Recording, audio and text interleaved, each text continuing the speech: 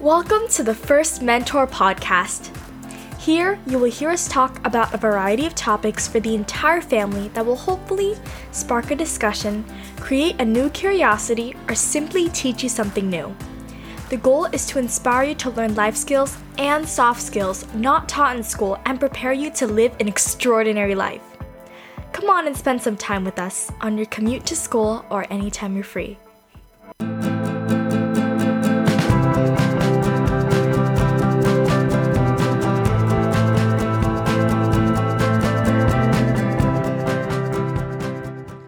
Hello, mentees and family of mentees. Thank you so much for joining us for another episode of the First Mentor Podcast. And this is your host and mentor, Vanessa Yang. Now, in episode 84, which is part one of my conversation with Jessica Mead, entrepreneur, educator, mom, and CEO of BrandLink, she shared her experience and perspective about homeschooling her children while traveling the world with them. Doesn't that sound fun? Anyways, in this episode today, we are continuing our conversation and clear up some of the myths or misconceptions people have about alternative education and cover some of the resources Jessica shares with us. I was actually particularly intrigued with what Jessica had to share about the higher education level because I know college isn't for everyone. And if you haven't done so already, please remember to subscribe, add us to your favorite list, and share this podcast with your friends and family. Please also consider taking your support to the next level by buying us a boba tea through visiting buymeacoffee.com/First Mentor Street. Now, without further delay, here's our interview with Jessica. And I wanted to talk next about some of the myths that people have about homeschoolings, right? Because the questions I hear sometimes is like, oh, well, if my kids are not attending traditional schools, and then here's the complaints or the question. One of them that I heard before is like, will they have like a disadvantage when applying for college? And you mentioned earlier your daughter is about to go to college. Have you seen any disadvantages? I actually think after our discussion, it's the opposite case. It definitely is the opposite case. Colleges and universities are really seeking out homeschool kids because they typically outperform non-homeschooling kids when you look at test scores, volunteer work, community work, academics in general. They have a higher rate of entry into college. It's really one of those things where it's easy to just say that and dismiss it. A lot of times in life, which I'm sure you know, it's easier to just find an excuse and dismiss something without actually looking into it. But homeschool kids are really targeted. If you talk to professors or counselors, that they'll tell you homeschool graduates, they're not afraid to ask for assistance either because they've been homeschooled. They're always willing to raise their hand. They have tenacity, they're resilient, they're persistent, in my opinion. And I have talked to a lot of professors, so I have a lot of educators in my life and even librarians, and they'll tell you homeschool curriculums usually have a lot of out of the house experience, such as ours, like travel. Yes. Even if you don't get to go to other countries, there's a lot of movement that you can create by doing things outside of your home. There's a lot of volunteer work, local service, even athletics. Even if your child homeschools, you still have access to all of the athletic and fine art programs inside your school district. You can have them do that.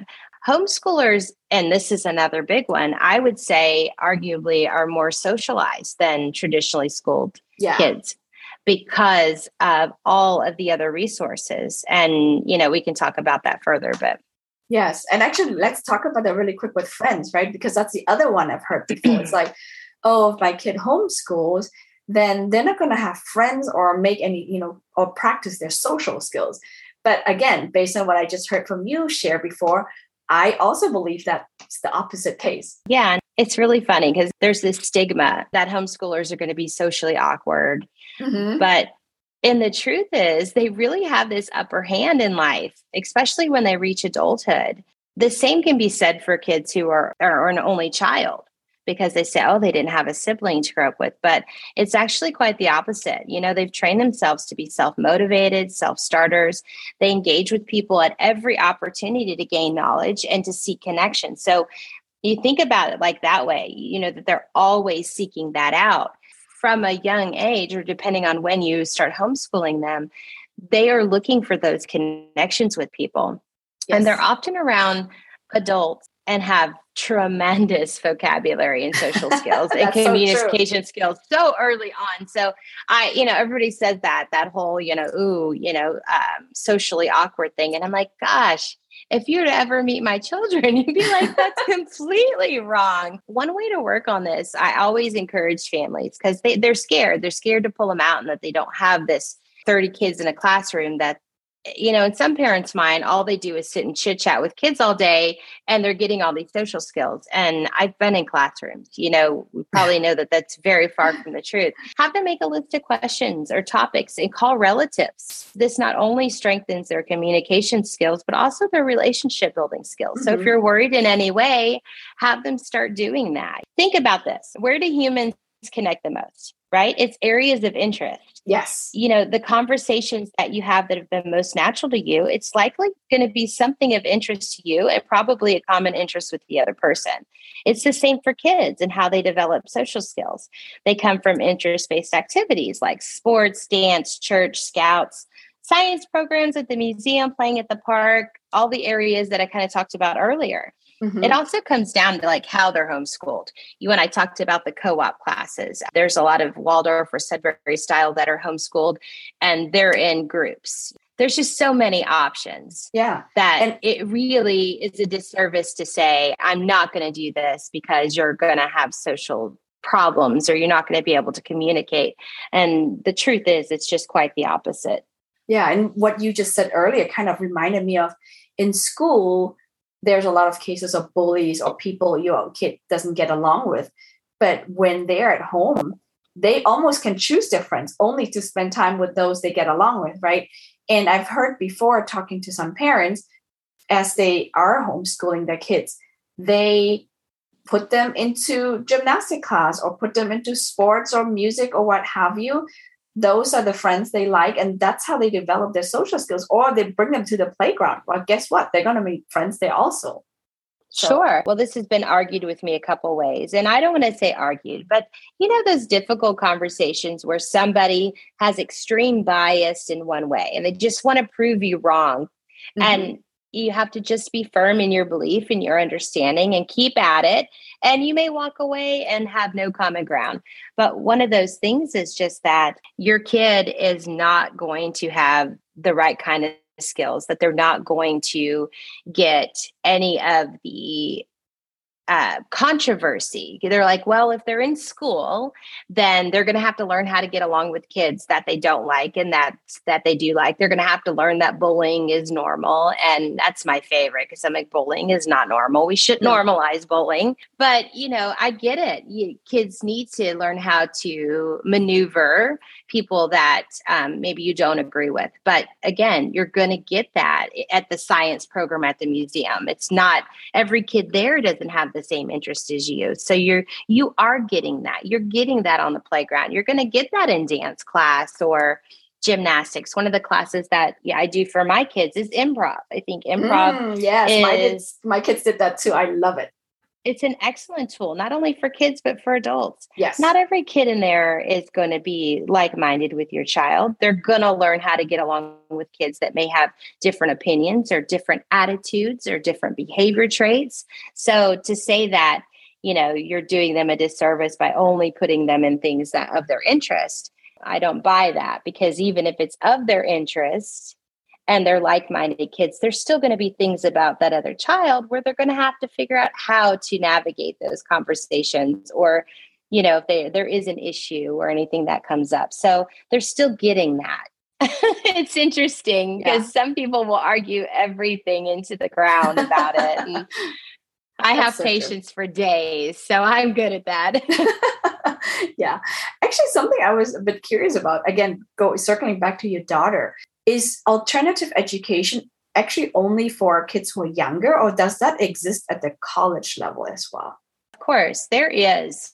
So that is definitely something to think about because there's an increasing number of amazing alternatives to college degree. There's, like we talked about earlier, there's internships, a lot of companies, even I know media companies that are doing internships for kids that just had passion or interest in it and want to do on the job training. That's a big one. But there's so many really good options.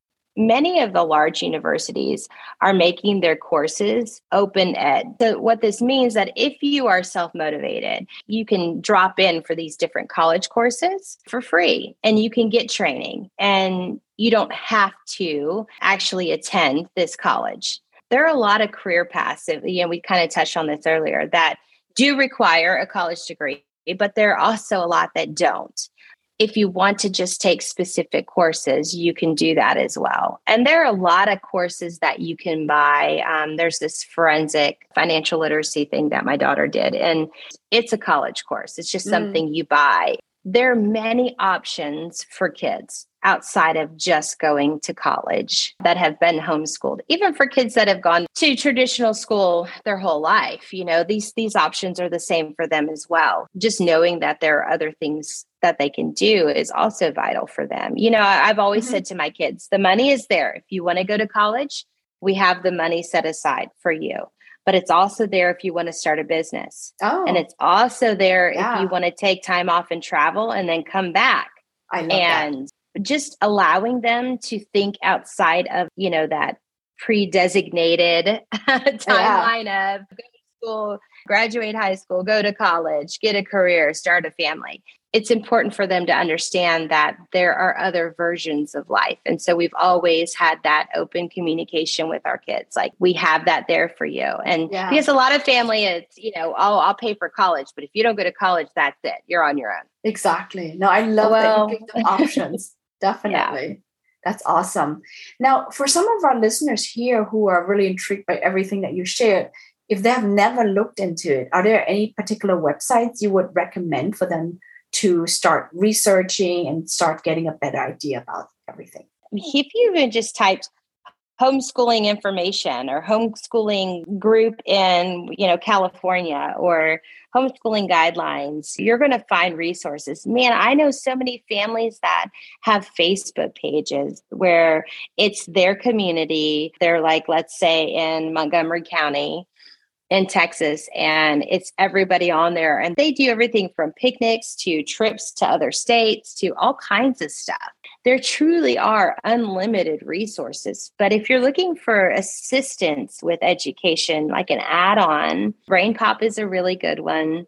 I would say there's BrainPop Junior and then there's regular BrainPop. There's a lot of them out there.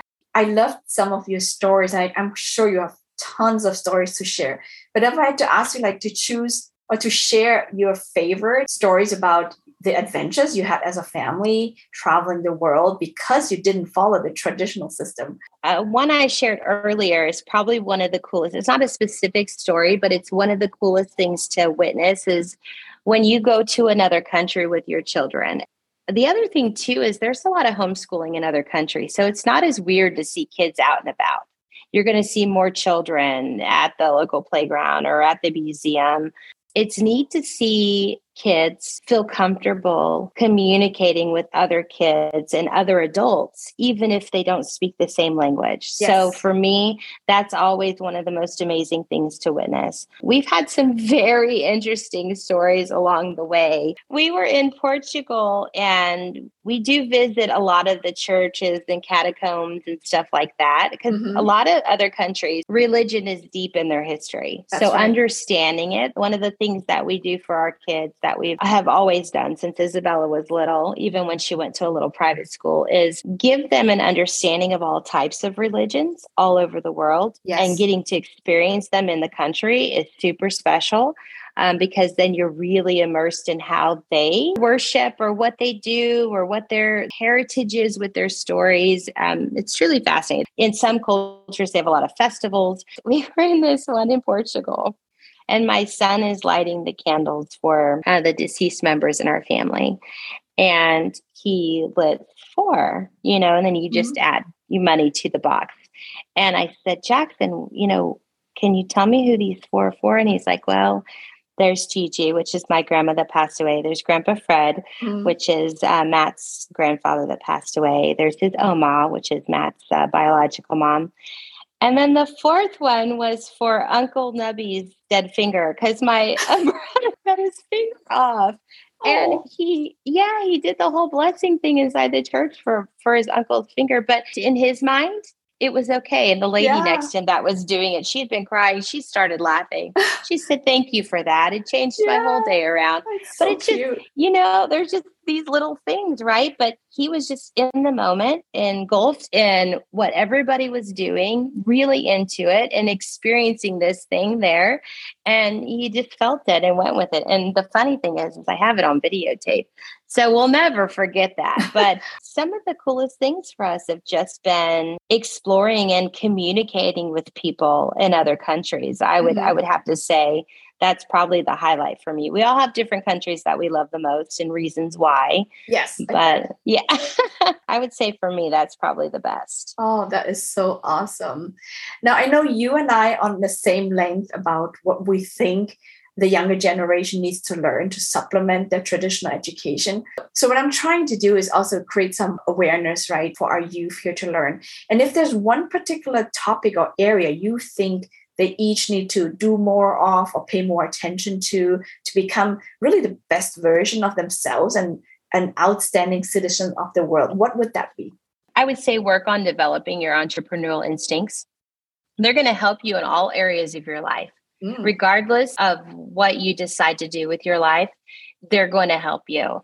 I list them out in my book. It's the knowledge-seeking instinct, the try it again, go out on a ledge, sell, learn how to sell. Yes.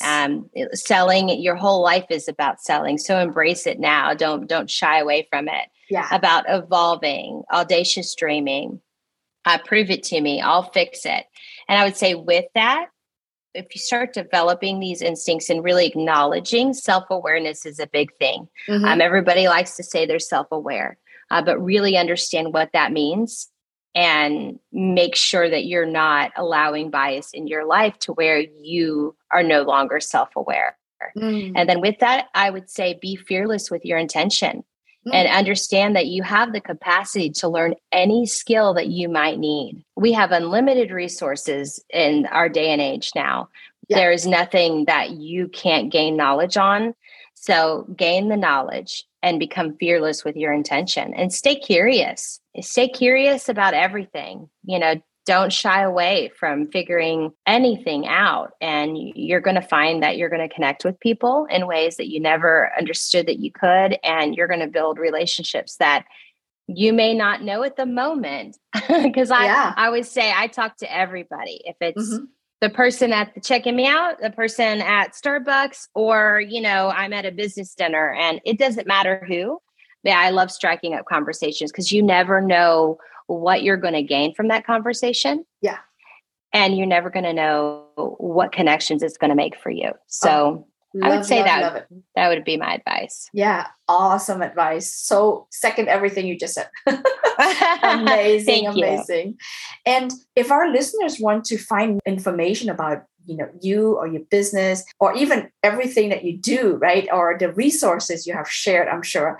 Is there a particular website they can visit or a social media account they can follow? Oh, absolutely. They can always go to my website, which is jessicamead.com.